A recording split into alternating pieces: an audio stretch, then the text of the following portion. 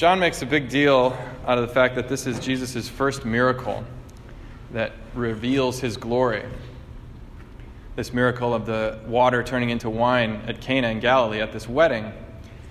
But for a few reasons, I think that that's kind of weird, that Jesus chose this as his first miracle, or as the case may be, it kind of seems like he didn't choose it. It's not a particularly great way to reveal your glory, since he kind of only does it furtively and kind of sneakily, so as not to embarrass the bridegroom. It's sort of odd. It doesn't seem planned. It's sort of just spur of the moment. Mary sees that they've run out of wine at this wedding and goes and tells them, simply, they have no wine. And Jesus has this kind of odd rebuke. Woman, how does your concern affect me? I'm having a good time with my friends here, right? Jesus had not yet become this public minister, this great teacher or miracle doer. He was just a guy. And Mary brings this concern to him, and yet she has the faith in going to the waiters to say, do whatever he tells you to do. The weirdest thing about it is that Jesus doesn't seem to want to do it, and yet he does it. It's Mary's pleading, or Mary's concern for the embarrassment of the hosts, that gets him to move and to do this miracle. And then he tells them to fill up these 6 water jars, 20 to 30 gallons each, so somewhere between 120 and 180 gallons of water, and changes them into the best wine that anyone tasted all night. It's a very, very weird story. But if you know the Gospel of John, there's nothing unplanned. There's nothing insignificant. There's nothing that's not meant to be there in the way that John tells the story and in the life of Christ. Everything that he does is in some ways symbolic, in some ways carries meaning, all the way back from the Old Covenant up until what he's revealing now in his person, in his glory, in the way that he lives, in the way that he dies and rises from the dead. So a few examples of that would be just Mary's line, they have no more wine here. That's not just any woman saying they have no wine. And wine is not just wine. In the Bible, wine is the symbol of joy. In the Psalms, it says, wine gives joy to men's hearts. That's how God kind of shows that he loves us. I think that was G.K. Chesterton that says, beer is the proof that God loves us, right? Wine in the Bible is the proof that God loves us, that it lifts our spirits and gives us joy. It's this social lubricant that kind of marks festivity and celebration. Of course, it shouldn't be used to excess, but that it's given to us as a gift from God to enjoy life and to enjoy each other, to enjoy conversation. And so Mary, the sinless one, is saying to Jesus, the other sinless one, look at this world. Look at everyone. Look at all of us. They have no joy. They're joyless. They've run out of wine. And what is the context of this saying? It's a wedding. And all of the Bible has, from Genesis until Revelation, is leading up to this great marriage feast between God and human beings. God and all of his creation, his human creation, made in his divine image. He wants to marry us, as the first reading from Isaiah says. But what has happened in sin from Adam and Eve is that there's been a divorce. And that divorce has created this lack of joy, of life. And what God is intending to do and what he is doing in Jesus and Mary is joining once again God and humanity. To marry us again. To give us his life, his joy. And Jesus' response to her is not just, woman, what does your concern affect me? What he's saying is, woman as she was meant to be.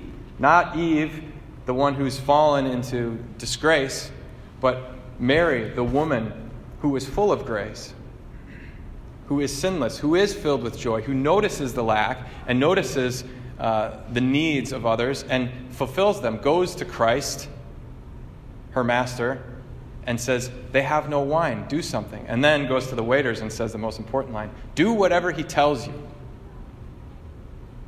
There are many things that we can learn from this reading, but I just want to point out 3. The first is that God cares very much about the ordinary. You'd think that something like running out of wine and at a wedding would not be something as important as, say, curing someone of paralysis or raising someone from the dead. They just ran out of wine. They could go to the grocery store, but it's probably closed. I don't know. They needed something kind of extra, not something necessary. And yet God wants to give it to them. He cares about the ordinary. I was listening this week to a podcast about the Examen Prayer by Father Timothy Gallagher. He calls it the daily prayer of discernment.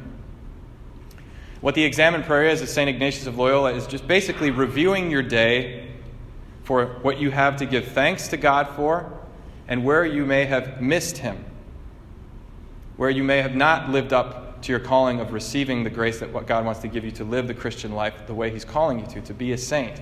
And so it means rewinding the tape of like the last 24 hours and just watching your day moment by moment, especially those moments which are deeply affective, deeply moving, something that catches your attention. It's almost like reading the Scriptures, where you focus in on where's the Spirit moving me to meditate and to stay and to dwell in order that I could grow in this grace. It's the same way you're reading your life, where God is moving in this most ordinary, like this email that you're having trouble sending for some reason, or this person that you think you maybe should call and haven't been calling, or the most ordinary things in your day that God is pointing you to. He cares deeply about those things because they're important to you and to your growth in holiness.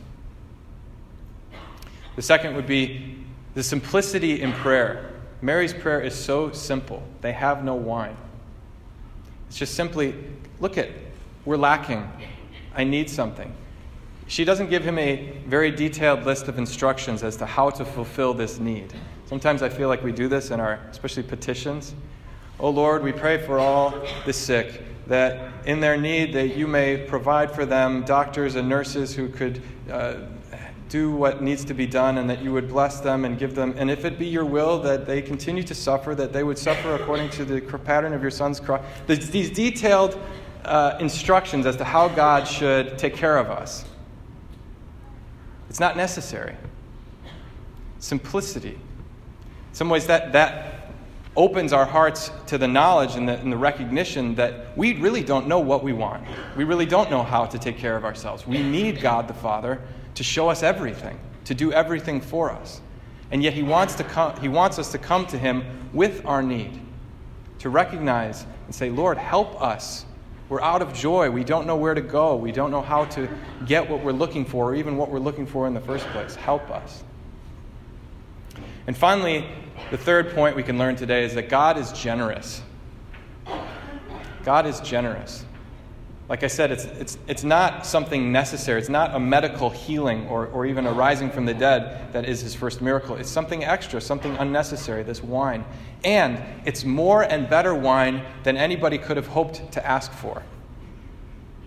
This is what Jesus gives, 120 to 180 gallons of the finest wine anyone in Cana knew of. God is generous and wants to answer our needs better and more than we even think is possible. But I think that it all hinges on this line of Mary. Do whatever He tells you.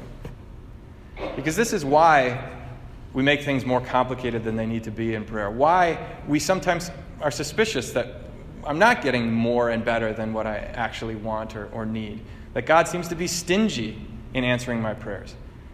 Why is that? Maybe it's because we're not doing whatever He tells us. That He's got some kind of instructions for us that might seem strange, like fill up those jars with water. Or do this thing that you know that you probably should do, but you're resisting and making more complicated than it needs to be, and deceiving yourself and trying to live God's will in your own way rather than on His terms. What Mary is teaching those guys, those servants, is that in order for something insanely beautiful to happen, you have to completely let go of your self-will and surrender to His will. You have to do whatever He tells you. But if you do, you will see that God is generous, that you are totally dependent on Him, and that He wants to guide and answer your prayers to give you the joy you're looking for.